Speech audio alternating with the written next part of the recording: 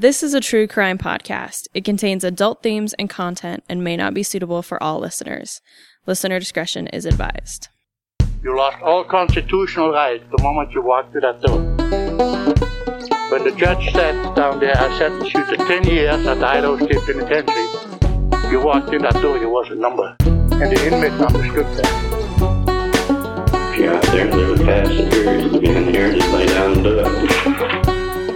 Those inmates that were here in the institution during an execution, it had an impression on them that maybe was still with them to some extent. Maybe they don't think about it anymore, but it had an impression on them, I'm sure.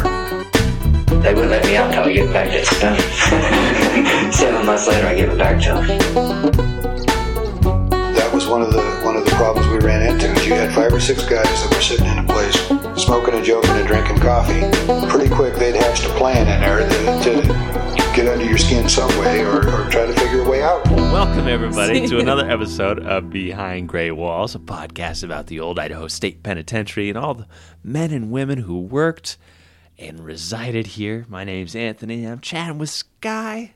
Hello. Oh my gosh, Sky, you have the coolest Christmas sweater on I right sure now. do. This is my Cher Christmas sweater. And it has Cher with red hair and a Santa hat, and it says Believe on it. So, yes, this is... I don't ever wear it very often because I try to look nice when I go to, like, Christmas parties and stuff. Yeah. And I was like, you know what? It's 20 degrees. It's 2 days before Christmas. We're wearing Cher today. So, yes, thank you very much. Sky, famously a Cher fiend, a Cheraholic. Listen, the day she dies is going to be a rough day for me. Oh, man. And yeah, so this is my very special Christmas sweater. But how are you feeling about Christmas? Are you get all your presents bought? And you know what? I think so. Yeah, I haven't wrapped them, and I am notoriously just all year long just buy presents and just kind of hide them, and sometimes I don't find them. No! I'm hoping. I haven't.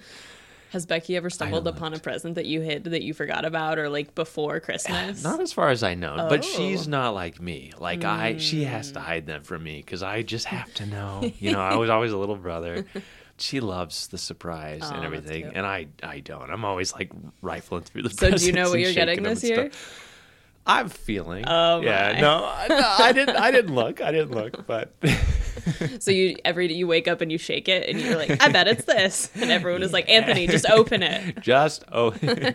Yeah. Oh, it's another puzzle! Yay! Anthony was just telling me how much he and Becky are loving doing puzzles, but they're fighting over doing them together. And yeah. I just need to be there by myself to do them because. You know, then I start like looking at what she has going. And do you get competitive? I get competitive puzzler. I'm a competitive puzzler. Oh, but we're looking into puzzle competitions. Have you heard of these things? No. Oh my gosh. So like right now, I think 32 minutes for a 500-piece puzzle is like, it's a couple that did it. I don't know. It's so like. Is it a big, like, can you walk into like a convention center and you just have like a time, like, do they do it? Is it all the same puzzle? I believe so. Where do they do it? It's a bunch of duos, a bunch of teams that do that. I couldn't tell you. I've never heard of that. I'm a couple of years of training out. Oh, right. Well, I'm not a puzzler at all, so that sounds like a nightmare. You would think I would like them, but I don't. Yeah. Are you all ready for Christmas? I think so. I did most of my shopping online, so I don't really remember what I bought at this point, so I guess we'll find out. Nice. I've just been stocking up on all my old Christmas movies. It's a Wonderful Life, Miracle on 34th Street, Christmas in Connecticut. I'm getting in the Christmas spirit with all my old movies, and I'm pretty excited about that. Nice. So, and then of course I've got Cher on, so that's right. Christmas is complete for me. But oh my gosh. And of course, you know, this episode's coming out after Christmas. So yes, it is. So hopefully everyone had a Merry Christmas. Yes, safe and fun, and families are still enjoying each other. Yes, families, both your biological and chosen. Yes. You know how all that goes. And unfortunately, I don't think I didn't know we were doing this around Christmas, so my story is not particularly Christmassy. Yeah, we'll have to quite see if a few we can find any for Christmas pardons and things. Yeah. Why don't you start us off today? All right, so I am talking about Roy and James Little. Roy Little, number 4536, and James Little, number 4619. My sources, both men's prison files, which are held at the Idaho State Archives, digitized Idaho Daily Statesman through Newsbank, Library of Congress Chronicling America, newspapers.com, ancestry.com, a Wikipedia article on Scandia, Kansas, and an article on the Wyoming Frontier Prison on the history of the Wyoming State I've been Penitentiary. Yeah, you have. I've even done a ghost adventure in there. Oh my Ghost gosh. haunting, whatever those are called. That's pretty sweet. So Arthur Leroy Little was born in Scandia, Kansas, and all his prison files list him as Roy Little, so I will actually continue to call him that throughout the episode instead of Arthur Leroy. So Roy's intake file listed his birthday as 1883, but his findagrave.com profile lists his birthday as December 29th, 1881. His death certificate lists his birth as December 31st, 1882.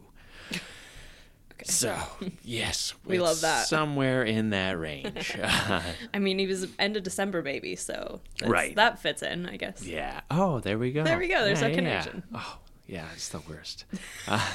It's the worst connection. Scandia, Kansas was originally actually called New Scandinavia after Swedish immigrants arrived in the 1860s, and the name changed into Scandia in 1876, just a few years before Roy was born. He married Emma Bell Thompson on Christmas Eve, December 24th, 1903. My. We said there weren't Christmas connections at all. We lied. yes. Right at the beginning. So I'm not sure when he moved to Idaho, but he and Emma, they had their first daughter, Emma, in August the following year, followed by James Arthur Little on January 29th, 1906 in Boise. They had their last child together, Frederick Little, in July 1909. Roy began having problems, and in February 1912, Emma filed for divorce from Roy, alleging a failure to provide. Quote, she states that the defendant is a person of intemperate habits, and such money as he earns from time to time is squandered by spending same for intoxicating drinks, end quote.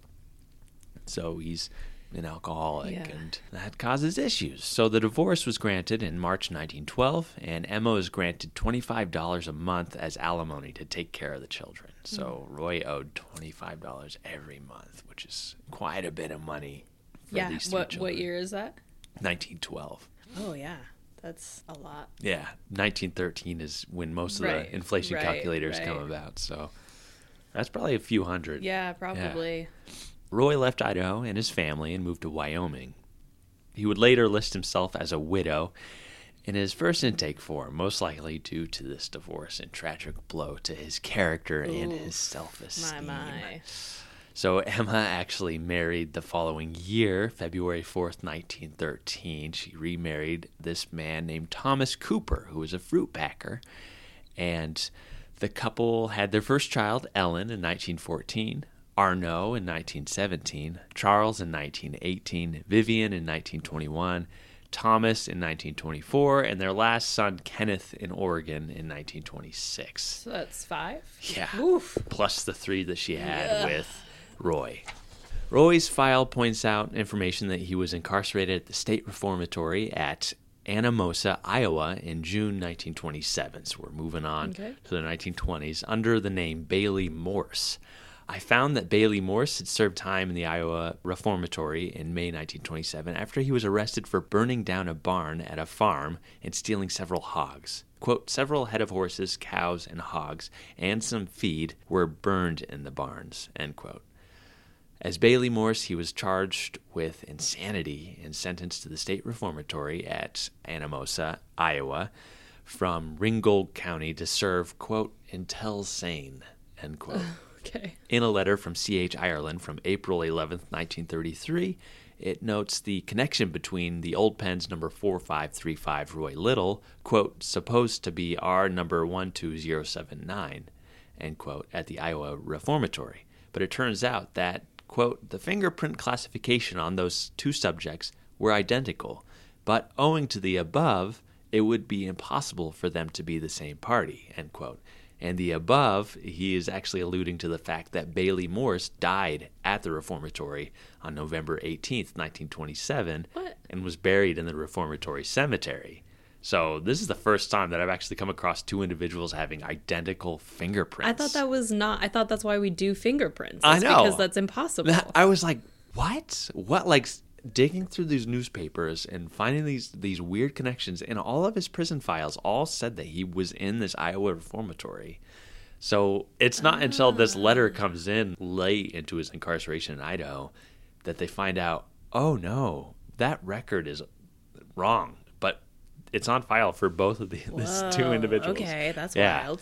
So if Roy is not this dead Bailey Moss, which what if the biggest conspiracy theory of all is that he faked his death and escaped? Right. I love that. That's crazy. That would be wild. And it wouldn't be out of the question based on this guy's life. Oh my, okay. Because he found himself in some trouble soon after.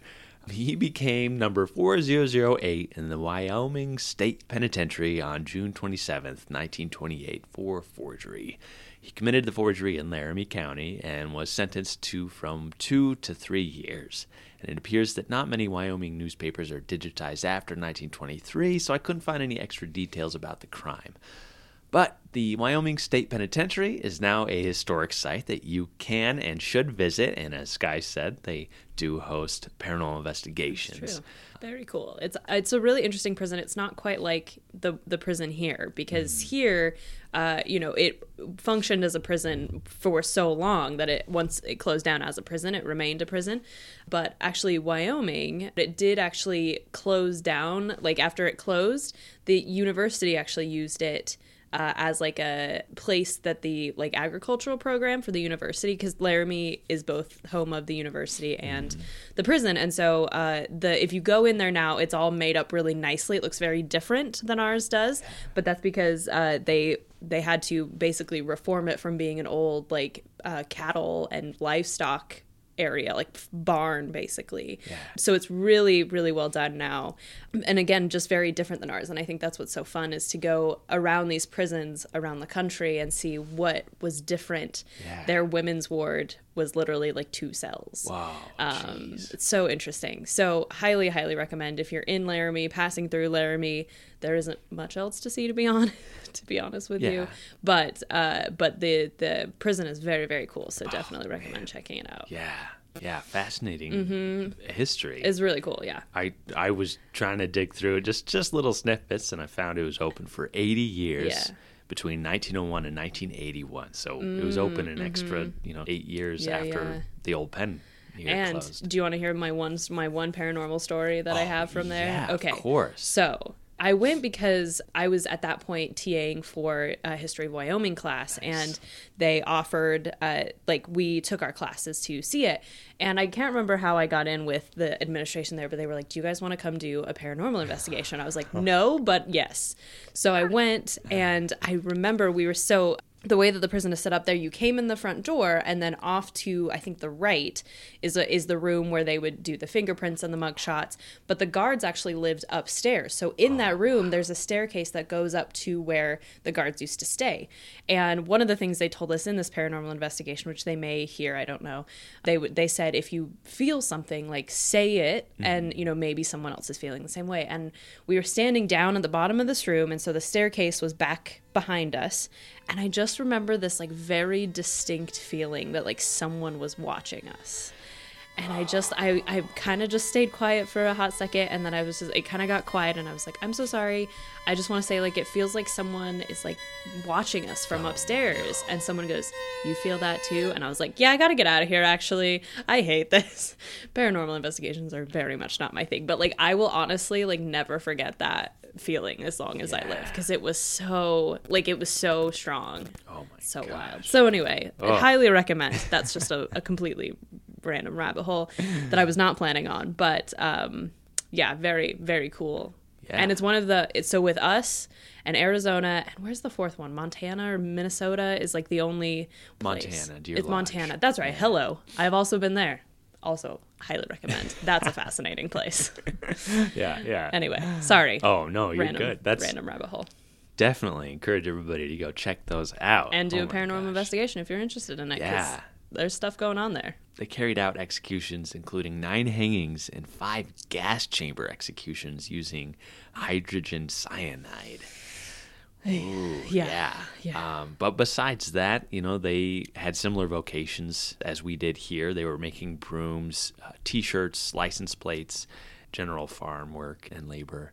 I found Roy Little in the 1930 census listed as the inmate at the prison, and it noted he had not attended school, but he could read and write. He was 47 years old and was born around 1883 in Kansas, was widowed, and his occupation was hogman. Because he stole them all. And I think that widowed comment was part of his resentment towards his ex-wife, Emma. And Roy was released from the Wyoming State Penitentiary May 26, 1930. And it's around this time that his son James was handed his first prison sentence north in Montana, in Deer Lodge. Deer Lodge. Montana State Penitentiary. And we'll get to James' story in a moment. Roy left Wyoming and made a stop in Utah, where he forged a check in Box Elder before heading north to Idaho. And Roy, carrying a pocket full of forged checks, cashed his last for $14.75 in Twin Falls, Idaho. He was arrested and locked in the county jail on Halloween, October 31st, 1931. This is a holiday episode. It really is. And now it's our favorite game, Sky. How much is $14.75 from 1931 worth in today's value? Oh, man. So it's $14. I would guess it's probably like $220. Oh, you're pretty close. Just under $300. Okay. $294.71. Yeah. So I'm getting better. yeah, but I mean, so he owed $25 alimony every month. So this is, like $15. So Yeah. we're talking, he's about $400, $500 that he owed in alimony every month. So That I'm assuming he has not been paying, so he really owes he left a lot town. of money. Yeah, exactly. So Roy pled guilty to the charge, and he was convicted of forgery and arrived at the Idaho State Penitentiary on November 10th, 1931, sentenced to from 1 to 14 years. His intake, he's Roy Little, number 4536, alias Arthur Smith, probably what he's writing on his checks, which is a very good name. Because it's so hard to trace because there's so many Smiths out there. Yeah. 6 feet tall, age 48. He's born in Scandia, Kansas. Occupation farmer. Hair is gray. Beard none. Medium complexion. He's 154 pounds. He has a regular build. Now he lists himself as divorced. The form noted that he had bad teeth. His nose appeared broken, and he had a prominent chin. His Bertillon showed cut scars on his forehead and right and left cheeks, an operation scar on his right torso, and noted that his back was humped. I'm gonna sit up straight right now. That's fair. The letter from the prosecuting attorney noted in a questionnaire about if he was a menace to society and a habitual criminal, and he wrote, "No mistake about it." When asked what info will be helpful for the Board of Pardons and Paroles to consider when he goes before them, quote, "He must be taught that laws are made to be respected and not broken," end quote. So now that we have Roy's backstory and arrival in the prison, we'll follow the trajectory of his son, James. As I noted at the top, James Arthur Little was born on January 29th, 1906, in Boise, Idaho. It appears he had a difficult childhood after his father left. Most likely acting out, he was sent to the industrial school at St. Anthony around 7 years old in 1913 for incorrigibility. 7 years old? Yeah. Ooh. Yeah, incorrigibility. He was sentenced to stay at the school until he turned 21 years old. 14 years? Yeah. Jeez. He was paroled, though, on December 23rd, 1918, a month before his 13th birthday, but returned the following year on December 1st, 1919. He was released on parole again on January 1st, 1921, just before his 15th birthday.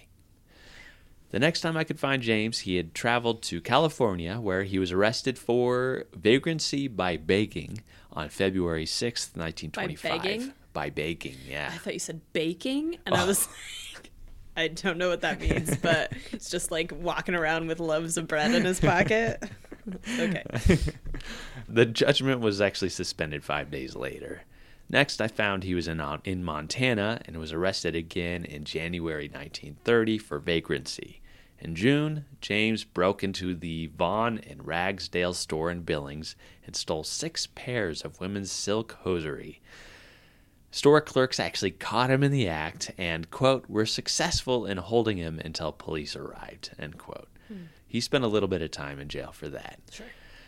In November, he was with a man named D.C. Litzinger, as well as Emma Farmstead and Nellie Amy, who actually told authorities that she was Litzinger's wife, as they attempted to steal some chickens from the I.P. Meade family. James and the women sat in the getaway car and waited for Litzinger, but he seemed to be taking too long. So James got out of the car and approached the coupe, and like his hosiery attempt, members of the Meade family actually caught Litzinger in the act, and James began fist-fighting with them to rescue his friend, but failed, and the quartet, quote, were held until officers arrived and placed them under arrest, end quote. So again, he's caught in the act and held by the people he's trying to steal from. How old is he at this point? So this is 1930. He's about 24 years old. He's old enough to know better. But clearly he's someone who has spent his life clashing against authority. That's exactly it. Yeah. Just clashing. That's like his whole life is like this. So James and D.C. Litzinger pled guilty and were sentenced to 1 to 14 years in the Montana State Penitentiary for second-degree assault.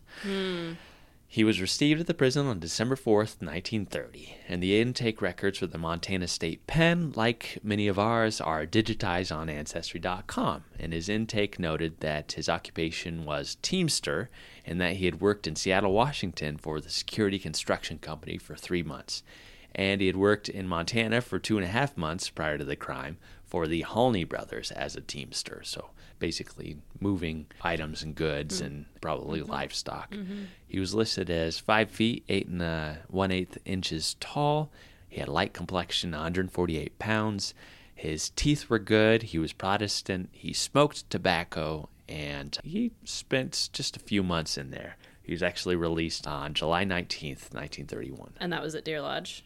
Yeah. Highly recommend visiting Deer Lodge as well. That is even crazier. Like I remember going and I was just like, this prison and the things that happen here make the Idaho State Penitentiary look tame. Like we had very well behaved inmates compared to what happens out there. Highly recommend. Yeah. Oh. So James moves back to Spokane, Washington. He was arrested with a partner named Joe Murray and spent 60 days in jail for a petite larceny after stealing women's hosiery in October 1931. Is it just because they're worth money? It They're has just to worth be a for lot of money. money. Yeah. Apparently, Jimmy Little was making such a bad name for himself that in February 1932, after he was arrested again for vagrancy and having stolen property after buying $2 socks that were stolen from a store, a plumber named James L. Little from Spokane wrote to the newspaper that he, quote, wants the world to know that he was not the man of the name arrested Saturday on a charge of stealing socks at a downtown store, end quote. So I found that Jimmy was arrested again in March 1932, a month after this, for vagrancy charges again. And after spending some time in jail, he returned to Idaho. In April 1932, James and a partner named Louis Alberthal stopped in Lewiston, Idaho. On April 9th, the duo entered the Lewiston Fur Shop operated by T.E. Morris. Morris was in the basement working, which gave James and Louis the prime moment to rob the store. They grabbed $300 worth of furs and ran out the door. So it's like 2 furs. Furs Right. are so expensive. Authorities actually caught up to them quickly and discovered both men in the Hume Hotel with all kinds of stolen goods. So, again, any idea how much $300 is worth in 1931 in today's money? $5,000. $6,519. I'm getting closer. You Look are. at me. Yeah. So, Man, that's so much money. both men confessed to the crimes and confessed to several other larcenies. And the prosecuting attorney wrote, quote, prisoner in company with one L.E. Alberthal stole 2 fur scarves from the Lewiston Fur Shop in this city. They were apprehended the same day and confessed to shoplifting merchandise from stores in Spokane, Rosalia, Colfax, and Pullman, Washington, and Lewiston, Idaho. They both pleaded guilty to the charge of grand larceny, end quote. So James was sentenced to a term of from 5 to 14 years in the Idaho State Penitentiary for grand larceny. So his intake: James Little, number 4619, arrived May 2nd, 1932. Crime, grand larceny. He's 5 feet 8 7 inches tall. Age 27, born in Boise, Idaho. Occupation, teamster. His hair was auburn color. He had a light complexion. He was 152.5 pounds. He had regular build. He was single and unmarried. He had a broken nose. His teeth were good, and his chin was regular. His Bertillon showed he had a scar above his lips, a scar along the left side of his jaw, operation scar near his left collarbone, operation scars on both the left and right sides of his torso, and a cut scar near his left thumb. So, wow. Yeah, I'm not sure what his operations must have been. I mean, he's been in trouble since he was 7 years old, so right. Who knows? Yeah, those could have been stabbing wounds or something. Yeah. The prosecuting attorney noted that his criminal tendencies were, quote, inspired through inducement and environment, end quote.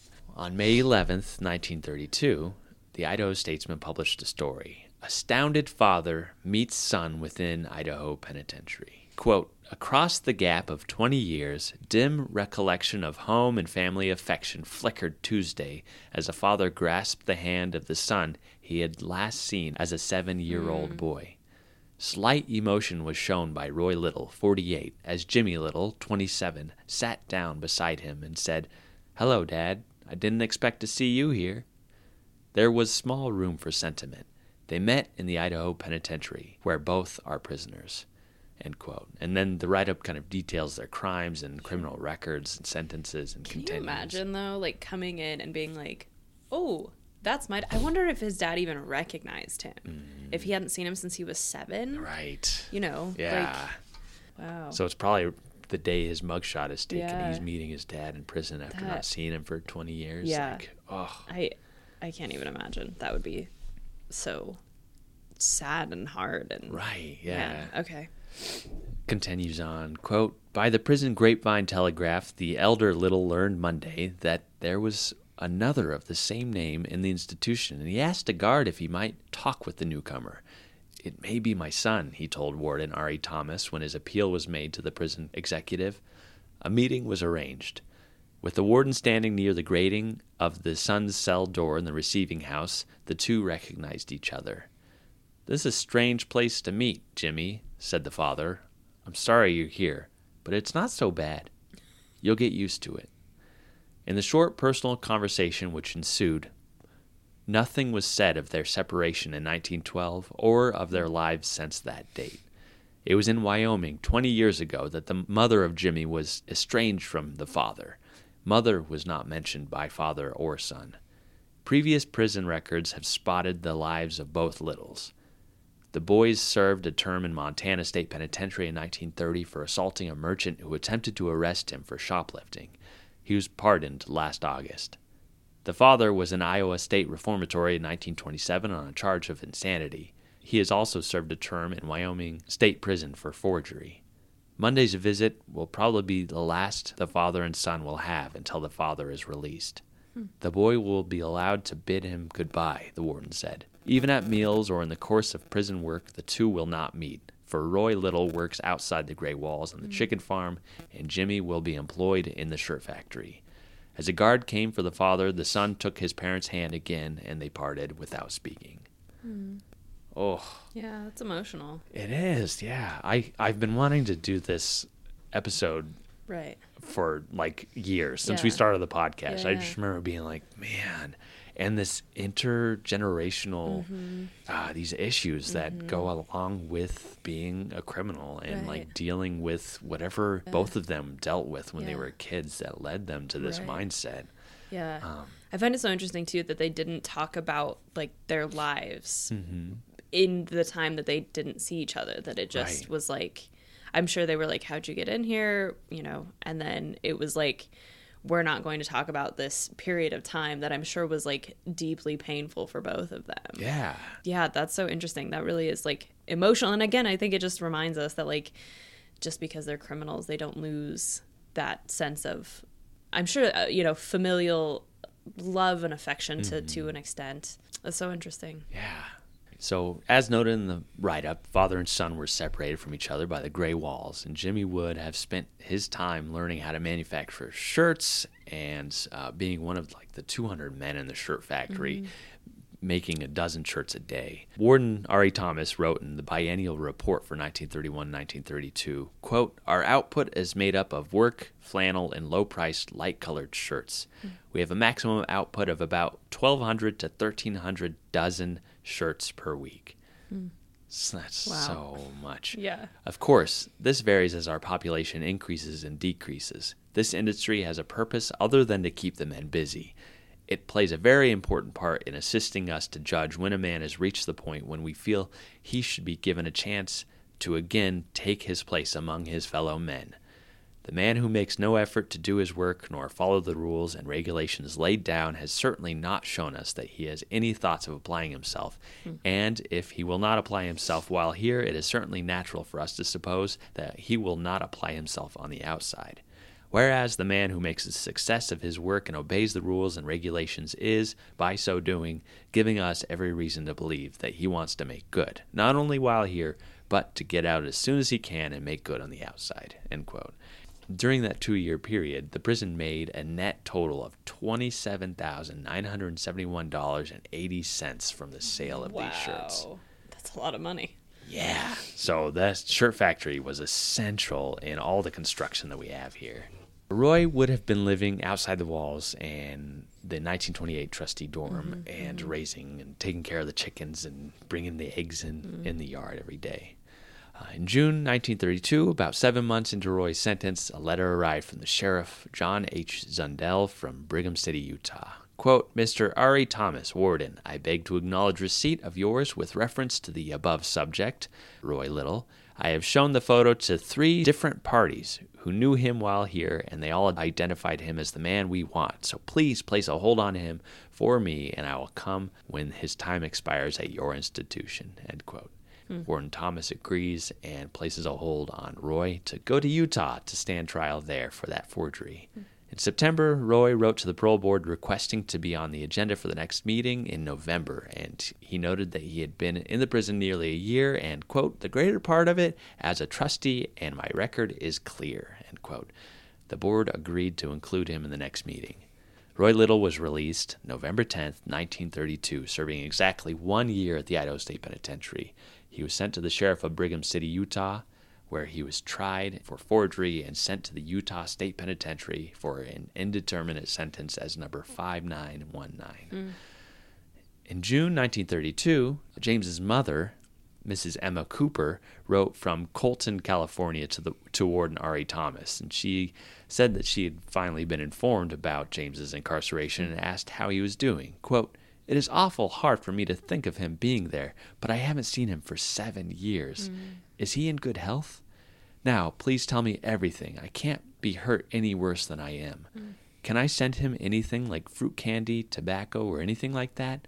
I'd like him to know that he is still my boy. Maybe he will come home and, That is, this breaks stop. I'm so sorry. Maybe he will come home and be a man when he serves his time.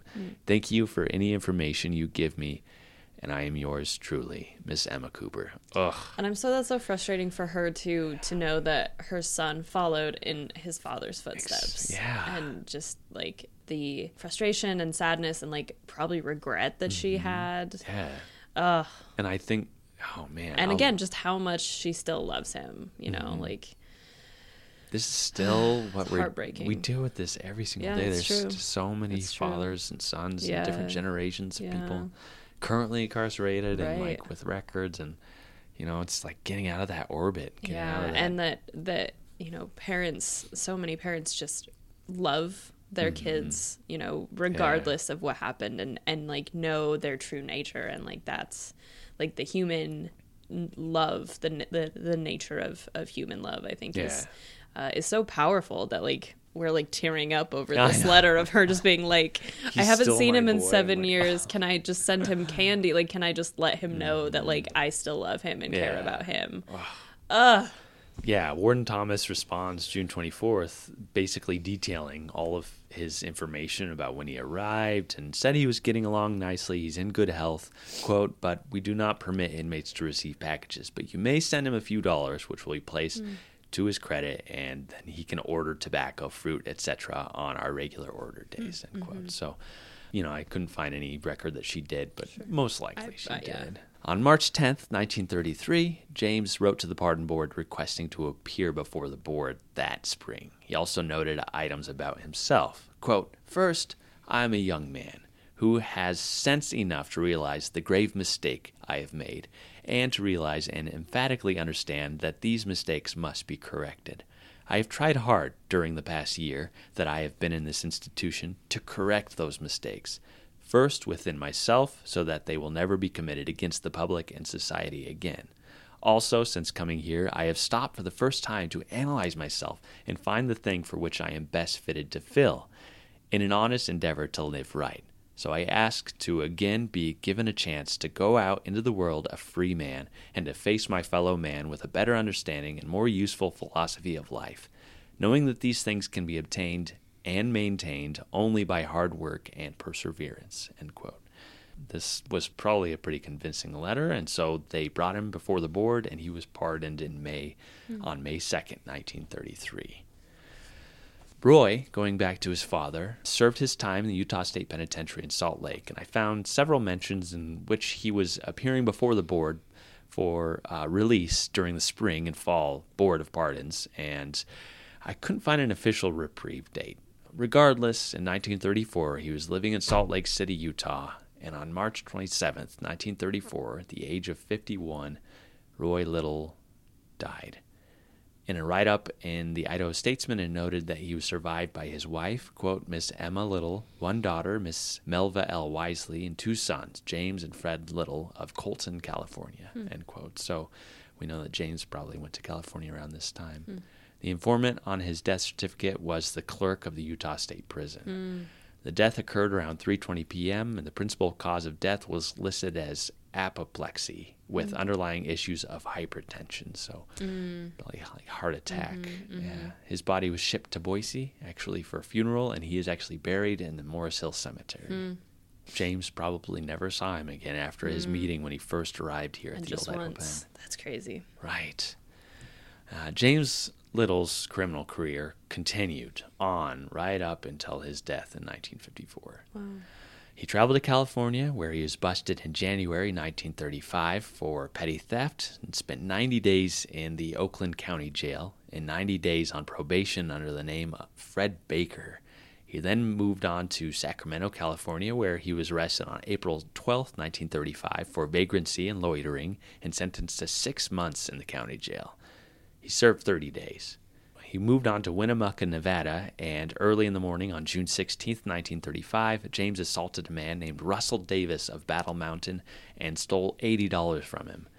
James was arrested soon after and pled not guilty, but a jury found him guilty of assault with intent to commit robbery, and he was incarcerated in the Nevada State Penitentiary September 26, 1935, with a sentence of from 1 to 14 years.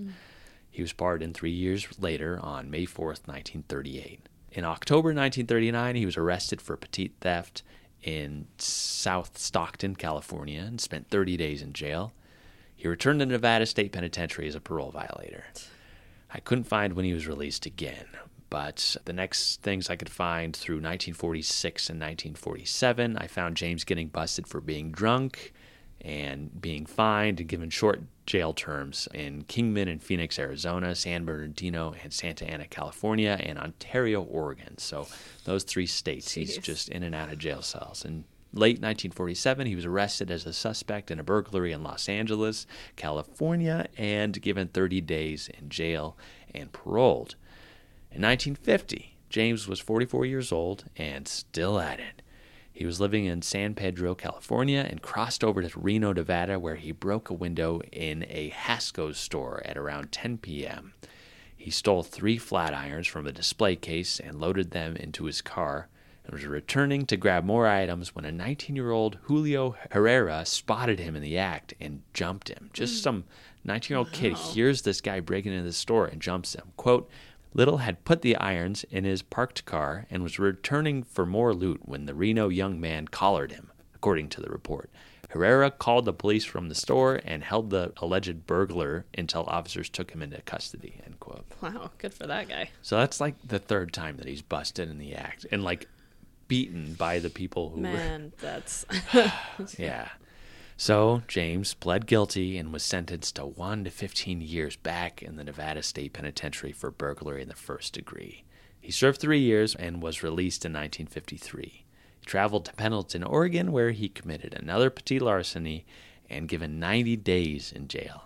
As soon as he got out, he robbed a store in Portland, Oregon in March and was sentenced to 1 year in jail. Oh my gosh. In February 1954, he traveled to Seattle, where he committed another larceny and was locked up yet again. A month later, 48-year-old James Little died in Tacoma, Washington on March 22nd, 1954, and he is buried in the Mountain View Memorial Park Cemetery. The only note I could find was that he had died in the local hospital. And if any listeners have access to Washington death records and death certificates, I would love to know, you know, what was it? Just based on how young his father was when he died of kind of a heart attack, I can guess it's probably along those lines. Yeah. Some sort of illness or something. Yeah. Like some of these records, there's actually a record from late 1968. This woman named Mrs. Emma Knowles wrote a letter to the Idaho State Penitentiary asking for information on Arthur Leroy Little, quote, also known sometimes as Roy. I'm working on my genealogy and would so appreciate any help you could give me. Please help me. I am so interested. He was my grandfather, and I'm sure I would have loved him very much, end quote. And so the warden, his name was Virgil Carey at that time, responded with all of Roy's background and his record of incarceration, his height and weight, and also noted that Roy had Bright's disease. Oh. Yeah, so it was like this weird letter from 30 plus years later that they mentioned this, and it's and what is nowhere Bright's else. Disease? That's this painful kidney disease. Oof. Yeah, so Yikes. you know, it kind of maybe that shed some light on maybe he had some other underlying things that kept him from being able to hold down a job on top of his you know, alcoholism and just criminal mindset. But wow. Yeah, Interesting how similar their trajectories are. It's sad. So heartbreaking. Yeah, it's sad. It's man, there's so many programs offered in prisons today, like trying to correct this line of thinking. Yeah. And I recently sat down with a fellow who served here in the late 60s named Charles Sharp, and he talked about this program that he entered in 1994 at the Idaho Department of Corrections. And it changed his life, and he's been out of prison, and he's changed his whole experience ever since. So, here's a little clip from Charles talking about kind of the criminal mindset, criminal thinking. Why is that something that people have to constantly battle? And well, first of all, there has to be some kind of trauma in your life that causes you to withdraw within yourself and become selfish and self-centered. Yeah. It may be growing up in an alcoholic family, maybe losing a parent or brother, sister. Something traumatic happened in your life when you were real young that set you on that path of being selfish and self-centered. Yeah. Once you're on that path, then you develop a whole system of distorted thinking, which allows you to rationalize what you do. Yeah. One of the main premises behind thinking errors is the human brain consists of the subconscious, the conscious, and the creative subconscious, which governs everything. Your creative subconscious motivates you to do things for survival. Yeah. So, however you see survival, whatever you see as a need for survival, becomes a driving factor.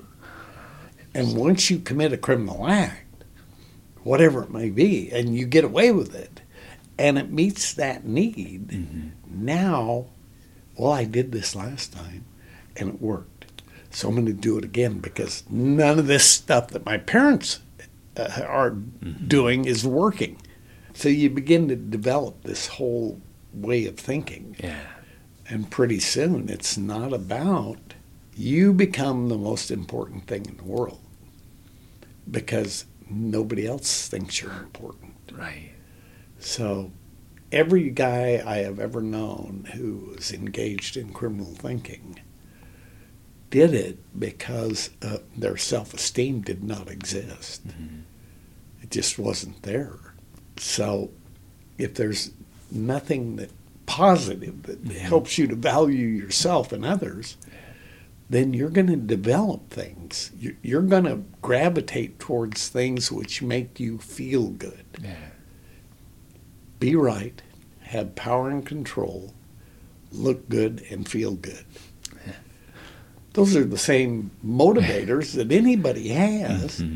But in a normal environment with normal parents, you learn to fulfill those needs in a positive way.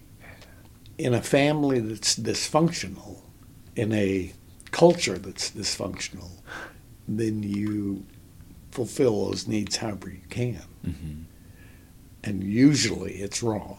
Wow, that's so fascinating. That there's such an interesting, I don't want to say lesson to be learned, because I don't think it's necessarily a lesson, but just like a reminder of how easily one can get caught up in these negative cycles, and how you can have a family who just like loves you deeply, but it really is up to the person to change that behavior. Totally. But I still think it is so admirable that their family, like even this granddaughter who wrote in and just said like, I just want to know more about him. I don't know. I think I like love, you know, like that family, you know, and whether it's chosen or whether it's your biological family, like how important that love is, even if it doesn't stop that person from doing what they do. But yeah, that was a really interesting story, and such an interesting little tidbit there at the end on the criminal mindset, and I think we can see in both of those cases that like they literally didn't know anything else. They didn't know anything else to do. I think we can see that especially in James, that he just like kept doing it. He didn't know how not to, almost. Right. You know? Yeah, it's interesting and sad. Crazy. Yeah, and if you have loved ones who are, you know, incarcerated, and it's around this holiday season that, you know, life is tough, and, you know, and just encourage everybody to throw them a line, you know, go through JPay, send them a letter, something like it's up to the individual to change their way of thinking, and they have to want to do that. And having family or someone on the outside that loves and cares for them, like, that can sometimes be the nudge that propels them into joining these programs and actually following through and changing themselves. So, you know, I just encourage everybody to send them a little note. Love it. Good.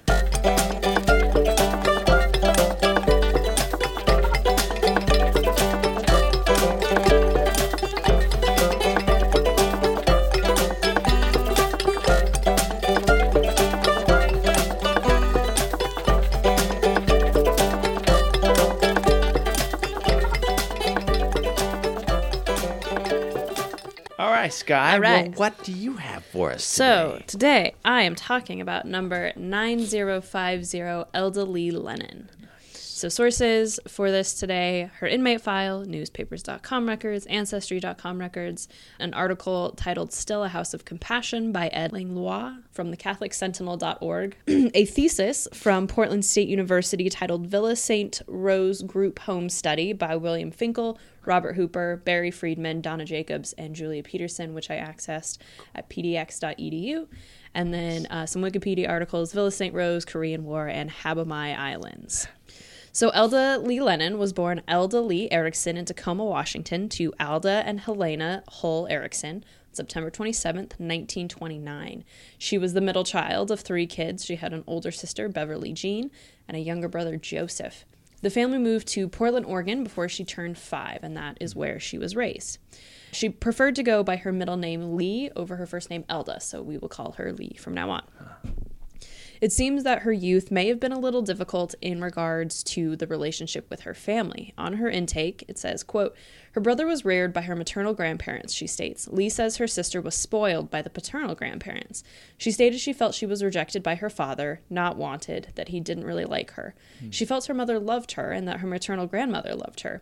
She reports her father gave her more beatings than he did her sister. She reports that the sister lied on her to get into the father's good graces. She claims, however, that she has outgrown ill feelings in that regard towards sister, thinks that what the sister did was probably natural.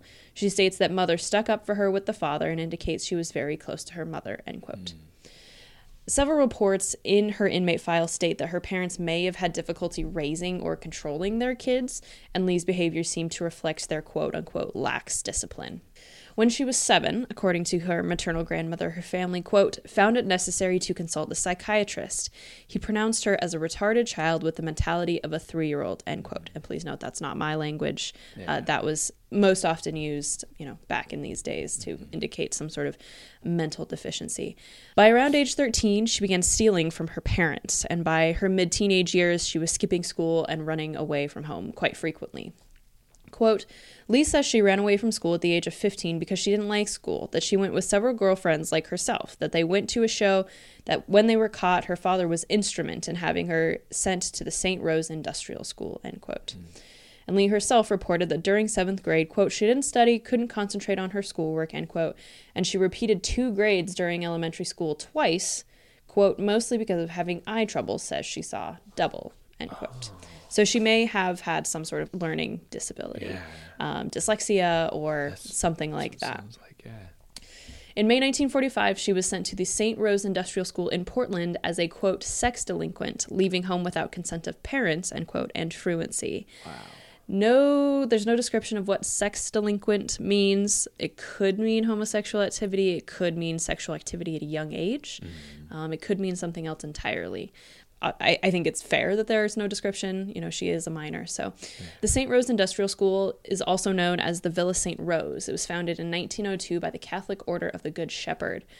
Originally, there were 4 different schools organized at the villa: grade, high school, vocational school, and commercial school. These programs changed, quote, from much work in character building in a custodial setting to a treatment-oriented focus in a therapeutic environment, end quote. So by the time Lee entered, its sole purpose was, quote, to rehabilitate adolescent girls with social adjustment problems, end quote, between the ages of 12 and 21. Jeez. One former student, Kathy Castleton, said of the school, quote, it wasn't for bad girls, it was for good girls from bad homes, end quote. Man. Which I love that description, because I think there, especially in the 50s when Lee is there, that there is sort of this idea that these are bad people, but I don't think they're bad people. They're just kids who got, stuck in bad habits or stuck in relationships with other people that led them to do this. Yeah, dealing with trauma. Yeah, I love that she said that.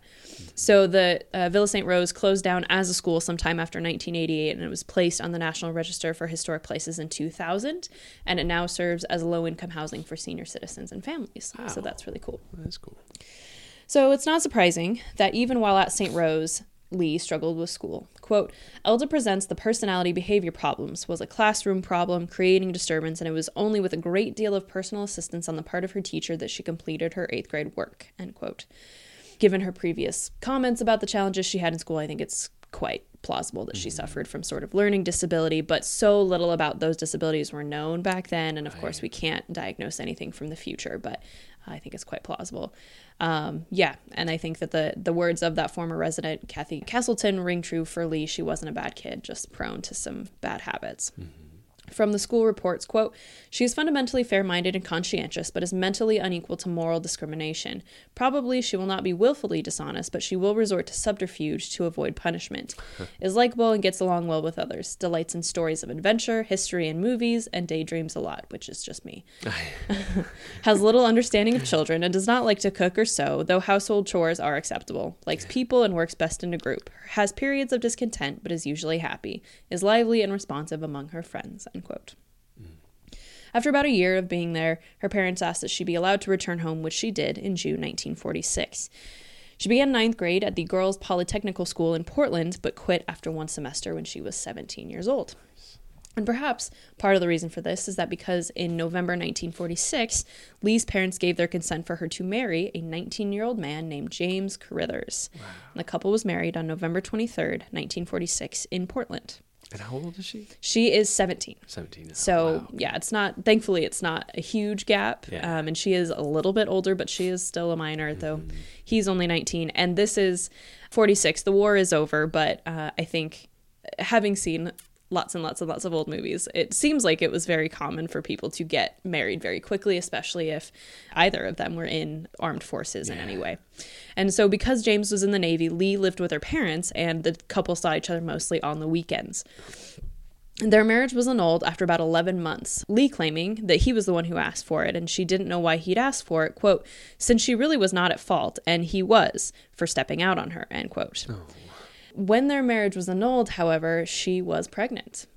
And her daughter was born on January 27th, 1948, and they named her Christine. Oh, jeez. She tried to take care of Christina on her own, but she was so young and she couldn't find a job, so she, quote, couldn't see any way to support the child, end quote, and decided to give her up for adoption. In the summer of 1949, Christine was adopted by a couple named Alvord and Nelma Moberg, and as far as I can tell, Lee never saw her again. Quote, she thought it was better that way and less disruptive to the child, end quote. Oh, wow. Yeah, which is such a brave thing to do, I think. Yeah. To give up a child of yours is, it seems so difficult, especially after you started raising it and trying to take care of it. But it takes also, I think, a level of maturity to admit, like, I can't take care of her the way that she should be taken care of. So I think that's really admirable. And is she telling authorities this when she's arriving? I think, they do mention it in her records. That's how we know of it. Okay. And I think that the authorities then went and sort of double checked as to who this child was adopted out to and things like that. Soon after giving her daughter up for adoption, Lee married Eugene Mora, about 10 years her senior, in Vancouver, Washington. Eugene was a farm laborer from Texas and had divorced his first wife only 2 weeks before he married Lee on September 11th, 1948. She must have had a thing for sailors because he was also in the Navy. And again, because of this, the couple didn't really spend much time together. Who wasn't in the 40s? Right? I mean, those uniforms, again, if they are anything like they are in the movies, men look very good in them. Yeah, that's the only thing informing me are movies, and it's like that's part of the whole story. Yeah, it's like sailors are coming back to town. Yeah, like, exactly. And it's and you just get married after 2 weeks for some reason. It makes no sense, but. According to Lee, Eugene, quote, took the attitude, it seemed to her, that he was her lord and master, and he was very jealous of her, too. Didn't seem to think that she had a mind of her own, end quote. He wanted her to have his children, but she admitted she didn't want to have any with him. After living together for about 2 months, they separated and eventually divorced in 1951. Wow, so she's been married and divorced twice before she's 25 years old? Yeah, pretty much, wow. Yeah. Jeez. And she's had a baby that she's given up for adoption. Like, this has not been an easy life for her. Man.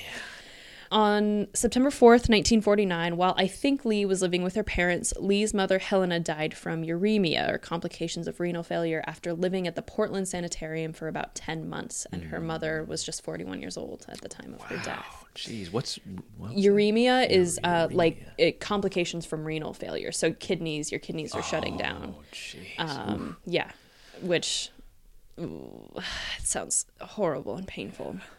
In January 1952, under the name Lee Carithers, which is her first married name, Lee was arrested and held as a material witness for an investigation of an auto theft in Portland. I think she was actually released for serving as a witness in the investigation. At some point in 1952, she met a man named William Bill Lennon, who had recently left the Navy. Oh, boy. Oh, boy. The couple married on November 17th, 1952 in Vancouver, Washington. Wow. So, again, met and married within the year. Surprisingly, not at all surprisingly, Bill was not the best influence on Lee, as neither one of them was particularly passionate about holding a job. The only time Lee worked was in 1952 when she worked as a waitress at the Treasure Island restaurant in Portland. That's fun. Yeah, kind of fun little themed restaurant. So, Anthony, how do you make money without working? Oh, do you think? Boy. If your parents are around, You can't. you bum Guilty. as much as you can. Guilty. Yeah. Or forge checks. You write bad checks, that's right. And so both Lee and Bill were arrested in Phoenix, Arizona on January 26, 1953, after writing a quote-unquote few bogus, end quote, checks in Maricopa County. The Arizona Republic newspaper from Phoenix reported that a few meant 10 checks, each for $32. Jeez. And the two were arrested after cashing one of the checks at the local Safeway store. They pleaded guilty to the charge and were sentenced from 18 months to 3 years at the Arizona State Penitentiary on March 8, 1953. Lee was paroled a year later on March 10, 1954, and she was paroled out of state. So that may have been part of her parole, is that, like, you leave and do not come back. But the couple had not quite learned their lesson yet, and businesses in Boise would unfortunately be their next victims on November 11th, 1954. So, again, this takes place in Boise. We've talked about the history of Boise, like, ad nauseum, from its earliest days through modern day. We're always talking about Boise. So, I'll revert to one of my favorite things in sort of placing us in the time period, which is looking at the front page of the local newspaper the day the crime was committed. So, November 11th, 1954 was a Thursday. Our current newspaper, the Idaho Statesman, still went by the longer name of the Idaho Daily Statesman. The U.S. was actually between major wars in 1954, with the armistice of the Korean War signed on July 28th, 1953, but of course the Cold War was raging. The largest headline on the front page says, quote, "President says Russia is more conciliatory on airplane incident," end quote. So a few days before this article was written and published, a U.S. bomber plane was flying over the Habamai Islands off the coast of Japan when it was shot down by Soviet pilots, killing one American in the process. President Dwight D. Eisenhower took, quote, "a calm and non-belligerent stand," end quote, against Soviet action, saying the U.S. bomber plane had a right to be there, as neither the U.S. nor Japan, quote, "have recognized the Reds' claim to the Habamais," end quote. Indeed, the 1855 Treaty of Shimoda, signed between Russia and Japan, gave Japan ownership of the Habamai Islands, along with some other inlets in the region. However, Soviet troops had occupied the Habamais during World War II and eventually annexed the islands, deporting all its residents to Japan. So there's the big controversy. Does Japan own these islands? Do the Soviets have right to these islands? In his report, Eisenhower admitted that the Russians had, quote, "a considerably different attitude than there had been in the past," end quote, but nothing really seemed to come of this event. It was kind of just one of those things that was like, it's unfortunate that it happened. They don't have any rights to that, but we're not going to get heavily involved if they don't get heavily involved, which I can't say I blame them. In the center of the page is a large picture of President Eisenhower, Vice President Richard Nixon, and General Lemuel C. Shepard, Commandant of the Marine Corps, in front of the newly dedicated Iwo Jima Memorial in Washington, D.C., with a small article noting the ceremony, quote, "paying respect to the memory of all leathernecks who've paid the last full measure of devotion to their country from the Revolutionary War to Korea," end quote. General Shepard said, quote, "may it stand for ages yet to come as a symbol of American courage and determination, of indestructible faith and unity of purpose," end quote. And, I think we all know the Iwo Jima statue. It's the one of all the soldiers lifting that flag up that's in Washington, D.C. It is a very cool. That's awesome. Very cool. That's when it was Yep, erected? 1954 is when it was dedicated. I still can't believe, like, how connected 1954 to today is with Russia and causing issue and, missiles going over the border recently. It's like, oh my gosh. History doesn't repeat itself, but it rhymes. It rhymes It indeed. rhymes. Oh boy. Other articles included a report that the 1954 harvest was, quote, "within 3% of last year's large value," end quote, and that President Eisenhower okayed signing a pact with Southeast Asian countries to, quote, "answer communist victories in Indochina," end quote. And also that President Eisenhower suggested that the Senate House Atomic Energy Committee allow for the execution of the Dixon-Yates private power contract, which is a lot of names. But basically that contract would authorize a $107 million generating power plant in West Memphis, Arkansas to, quote, "pour private power into the lines of the Tennessee Valley Authority," end quote. And so for those of you who don't know, the Tennessee Valley Authority was a New Deal organization designed to provide power to rural areas of the Tennessee Valley. And that also includes areas of Alabama, Georgia, and Mississippi. So all that to say, there's several different articles. One is about the harvest looks really good, which is great, that we're signing a pact with Southeast Asian countries to make sure the communists don't take over. Korean War just ended. And then, of course, just this money into the TVA just to get power to people who didn't have power before, which is also kind of odd. Like, it's an odd thing to think about, that even in the 50s, there are people who are living this bucolic rural lifestyle, Interestingly, there's only one point of local Idaho news on this front page. It's a 6.5-line snippet at the very bottom of the corner that reads, quote, "The prosecution completed its case Wednesday in the trial of Red N. Hopla, who was accused of first-degree murder in the shooting of ex-wife Mrs. Carla Hopla," end quote. Every other article was of national significance, so either it was a huge news week nationally or just a really slow week in the state, or both. You know what? I think I've done a research request for the Hopla family. So that's interesting. Crazy. I love those connections. Yeah, me too. So anyway, back to Lee. So one of the things that eventually makes the news is the fact that on that day, November 11th, 1954, Lee made out 5 fake checks, each for $30. 3 were made payable to Helen A. Eastman, which she signed Mrs. Paul Eastman. 2 others were made to Helen A. Stewart, signed with the name Mrs. Robert A. Stewart. And Helen, or like her mother's name was Helena. Both of those names are Helen A. Like she uses A as a middle initial. Oh, okay. She cashed 4 checks at different grocery stores in Boise, but was arrested while trying to cash the 5th check at yet another grocery store. So she passed checks at the 28th Street Market, the M&W Market, right near the prison. Wow. It's that. So for those of you who've driven to the prison, that Chevron gas station that's on your right as you're if you're driving east on Warm Springs, it's on the right. That's the M&W Market. So she cashed a forged check there. She also cashed 4 checks at the Corner Grocer and Avenue Market. And each time she used a check at the store, she would pay for whatever the groceries cost and then get the rest in cash. Oh my gosh. Reports don't make clear which stores she visited in which order, but authorities made it clear she was being charged for the check she cashed at the Corner Grocery made out to Helen A. Eastman. Bill was not with her when she was arrested and claimed that it wasn't his idea to pass the checks. The sentencing judge claimed that she was traveling with a man who was not her husband, that Bill was still in the Arizona State Pen, and I couldn't find records that state when Bill was released from Arizona, so it is possible that maybe he wasn't, and she was claiming that this man was her husband. She does say that Bill was with her when she committed the crimes, having been released at the same time she was, but since her arrest, he had since left. She thought he may be in Great Falls, Montana with his father, but he kind of disappears. Right. Bill kind of disappears from the story at this point. Of her motivation, quote, Lee says she was influenced by economic circumstances in committing the present offense, that she and her husband were without employment at the time, were broke again, had just come from Portland, Oregon, and they needed another tire and chains to continue on their way, that she wrote and passed the checks to get him money so they could go on their way, end quote. And she had not actually completed her parole from Arizona when she was arrested in Idaho. 2 days after her arrest, she waived preliminary hearing, and 2 weeks later, she pleaded guilty to forgery. And 2 weeks after that, Judge C.E. Winstead sentenced her to not more than 14 years in prison. She entered the Idaho State Penitentiary on November 27th, 1954. So, her intake form, race, white, sex, female, age 25, height 69 1/2 inches, so she's 5'9", she's pretty tall. Yeah. Weight 172, eyes hazel, hair brown, complexion medium. No military record, occupation waitress, marital status married with 1 child. So she does claim that child even though she gave it away for adoption. And then school says quit in 8th grade.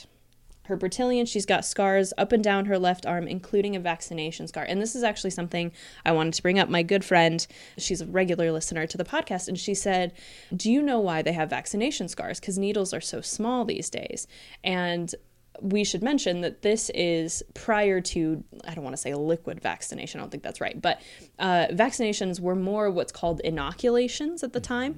And basically what they did, like if you've ever done like an allergy test at the doctor where they just kind of prick your skin over and over with the irritant to see if your skin reacts, they would do the same thing with that disease, whatever disease you were being vaccinated for. And they would basically just sort of scratch your skin over and over. And that's why they have scars and we don't. Yeah.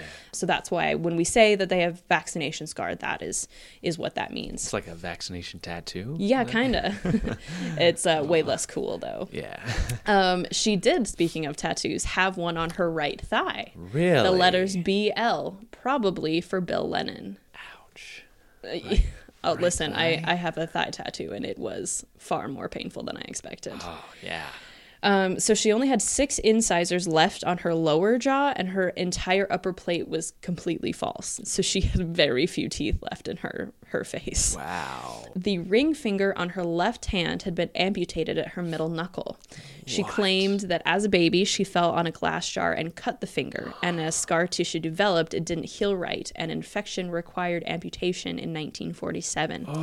And the Bertillon states, quote, "The condition still bothers her, mostly with a dull pain, sometimes with a sharp pain. Not a handicap to working, but a discomfort when she has to put up with it." End quote.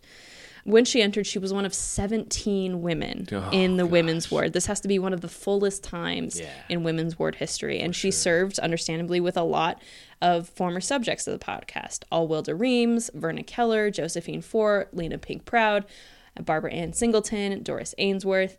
Through her time, she ultimately served with 40 more women, including Virginia Pugmire, Ernestine Paul, and Edna Mae Hester. Wow. Bonkers. That is... So she was in for quite a long time. And again, this is just a huge amount of women in the women's ward and super high turnover, just constantly cycling in and out. She was really well behaved while in prison. Per reports, she attended all of the religious services offered. The chaplain's notes seem to indicate that the religious services were offered particularly in the Alcoholics Anonymous capacity, but that Lee attended these services even though, quote, liquor is not a factor, end quote. Okay. She worked, quote, washing dishes, cook's helper, general maintenance work and cleaning, etc. in the women's ward, end quote. So she generally was very helpful, was there to serve her time. Yeah. In December 1954, the warden received a letter from Mrs. Cora Hull, Lee's maternal grandmother, and Mrs. Hull wrote that Lee's father, Alden, was quote-unquote critically ill, having been on constant oxygen for about 2 weeks, but she was mostly writing to ask that she be kept apprised of anything that she might be able to do to help Lee, as Lee and her grandmother were fairly close. On September 30th, 1955, Lee received a telegram, quote, "Sorry to inform you, your father passed away 3:15 p.m. today. Please notify or call us if you can come," end quote. And Lee, of course, could not come. Yeah. But because of her good behavior and probably because of the overcrowding conditions in the women's ward, she was released on parole on May 15th, 1956. She was paroled to her grandmother's home in Portland, Oregon. Her grandmother owned the home and offered Lee a place to stay until she got a job and got back on her feet. Cool. Before parole, according to the reports, she stated she was separated from her husband, Bill, who was working in Butte, Montana at the time, saying, quote, that she doesn't think she will go back to him, but she might later on if he can prove himself, in regard to not drinking too much and maintaining steady work, end quote. According to authorities, quote, prognosis is considered very uncertain and guarded, depending on several factors following her release. Adequate placement, careful supervision, keeping her away from undesirable, though her husband would constitute one of these. Right. And on the positive side, attempting to surround her with positive, desirable influences. It is thought that she could probably be just as easily influenced toward desirable social activity and adjustment as towards the undesirable, as she probably has been in the past. Outlook is considered hopeful, end quote. She had to follow the typical career rules on her parole, including that she had to write her probation officer once monthly, could not leave the state of Oregon without permission, to avoid ex-convicts and other quote-unquote evil associates, and had to make a concerted effort to find a job. Within about 6 months, that parole had been violated in multiple ways. Oh, no. It's not completely clear what her parole situation was. I think there was some understanding that after a time of parole in Oregon, she would move to Butte to be with Bill. Bill was to write her parole officer with details of this proposed resettlement, but that letter never came. At some point early in her parole, she left Oregon not once but twice without permission, traveling first to Coeur d'Alene and then to Castle Rock, Washington, for reasons unknown. Then her parole officer learned that for a third time she left Oregon without permission, this time living with a new boyfriend, Dean Long, in Chicago, Illinois. She went all the way to Illinois on probation. Gosh. Girl, what are you doing? Wow. According to Dean, who called the parole officer long distance, the couple were living as husband and wife under the name Mr. and Mrs. Carl Adams at the Victoria Hotel on Clark Street, and she was working at the Conrad Hilton Hotel in Chicago as an elevator operator under the name Joyce Adams. Wait, they were married? No, they were pretending to be married. Okay. Yeah. All right. I was like, bigamy too? Like, oh my gosh. Ooh, I mean, at least she avoided that charge. True. But the scandal that comes from a couple who are not married and pretending to be married. Yeah. Quote, Long said he'd become tired of this raw deal she was giving him, and Ryder interpreted this to mean that Lennon was again consorting with other males. Long added subject had not been home for 1 or 2 days, but beyond that would give little further information regarding her conduct, end quote. Which is interesting because there hasn't been anything that comes up that says she's like a cheater or that she's involved with other men while she's married, but maybe she was like in Chicago and breaking her parole in so many ways that she was like, I want to have a good time. Who knows? The parole officer continued that Lee had continually, quote, frequented the less desirable bars and hangouts along Southwest 2nd and 3rd Avenues in downtown Portland, in addition to consorting with persons of poor reputation, end quote. The officer also stated that, quote, subject only half-heartedly sought employment and did so when necessity became too great. She finally disregarded the instruction altogether, after which she absconded, end quote. So in summary, her Oregon parole officer recommended that her parole be revoked for the following reasons. 1, absconded from supervision. 2, removed her residence outside the state of Oregon without permission. 3, failed to make a monthly report as required. 4, associated with disreputable individuals. 5, failed to seek employment and maintain same. And 6, failed to abide by the instructions of the parole officer. In recommendation of the revocation of her parole officer stated, quote, this woman has been assisted greatly by various people, including employers and representatives of Oregon State departments. She has accepted and used them to their fullest advantage, then cast all aside and utilized other means to maintain herself. It is apparent Lennon is concerned only with living off society rather than contributing towards it, end quote. There actually is a potential that Lee actually left Oregon without permission for a 4th time, as I did, in fact, find a marriage record filed in San Diego, California on July 20th, 1957, of Lee Erickson Lennon to Edward J. Haugen, and authorities seem quite unaware of this marriage on the revocation of her parole. So she returned to the Idaho State Penitentiary as a parole violator on January 9th, 1957. There is a possibility that she married Dean Long, as her Social Security records list her name as Elda Lee Long in 1959, but she was still in prison in 1959, and I couldn't find any records to substantiate this marriage. There are no documents in her file detailing her behavior after she re-entered prison as a parole violator, so her behavior must have been improved.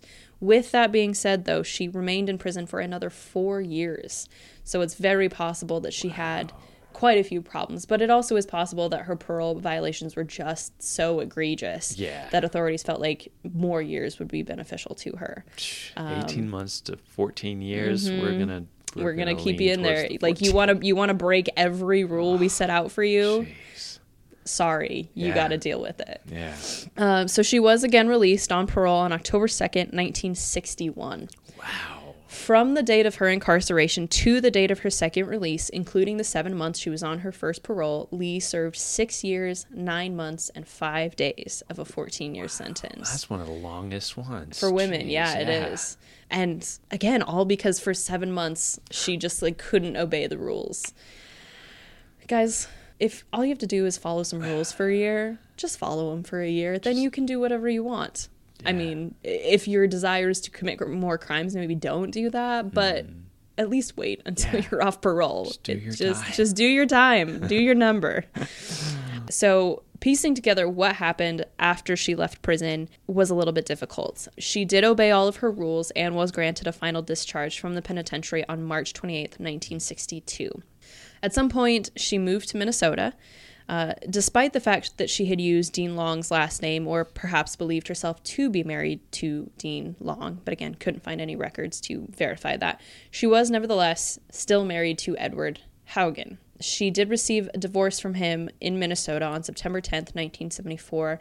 I'm not sure if they ever lived together during part of their marriage, because, again, it was in California, and then I'm assuming that she just disappeared for another, 4 years. Yeah. So I don't know. Maybe she forgot that she was married and she was like, oh crap. Sometimes I do that. Yeah. No, that does not happen. Well, to be fair, you're living with Becky. You've been with Becky since you were in high school. So if you just absconded to California while you were on parole and were like, yeah, I'll marry this guy, and then 4 years later you're like, oh crap, I forgot I married that guy. Again, this was a time when marriage was just like, oh my gosh, we met, you're in the Navy, I love you, let's get married. So yes. At least that's what the movies say it was like. Then in May 1975, so about 8 months later, she married Clarence A. Willman in Hennepin County, Minnesota. And sadly, Clarence died 4 years later in December 1979. And as far as I could tell, they were still married at that point. Then in May 1980, she married William Clarence Hines in Hennepin County, Minnesota as well. The last thing I could find of her was her death in May 1982, which is listed on her U.S. Social Security applications and claim index, but it does not list the place of her death or her burial. So she was 53 at this time, I think. So she was pretty young. Wow. And so that is unfortunately all I have for her. But Elderly Lennon, 9050, she kind of lived it up for a hot minute. Yeah, serious. So that is my story for today. Oh, man. I know. Well, I feel like James and Elda had a similar, just like kind of in trouble at the reformatory, young, and probably undiagnosed issues that they just can't help themselves. Yeah. And it's unfortunate. Yeah, I mean, and the nice thing is, though, she doesn't, after her egregious parole violation, it seems like she had 4 years to think about it. And from that point on, was like, I'm just going to kind of stick to myself. You know, I did my time, probably longer than she expected. And so really seemed to kind of turn her life around as much as she could. And, you know, we always have to be grateful for that. But yeah, definitely kind of one of those things that she got caught in the cycle early. And it's really hard to get out of that cycle, as we saw, you know, I think with both James and Roy as well. So yeah, just be careful out there. Serious. Don't get into it in the first place. Seriously. If you can help it. Yeah. And if you see somebody heading that way, help them out. Try to get them out of that. But it's all up to the individual. That's true. Sometimes you mature and grow up. And sometimes it takes staying in prison for 4 years after you violate your parole that you finally get it, you know, stuck in your brain. So, and you serve with 40 different women, or even more than that, like 50, almost 60 women. 17 when she came in. And then she served with 40 more people. That's got to be like a third of the women's ward population overall. And she was in, I mean, almost 7 years is all, which I think kind of is an indication of the high turnover that the men's prison did not have, I think, in the same way that the women's ward did. Absolutely. And so much of that, I think, is the idea of gender at this time, that like women aren't criminals. Like they can't be criminals. They can't be that bad. Right. And I don't think she was bad. I just think she got caught and didn't know.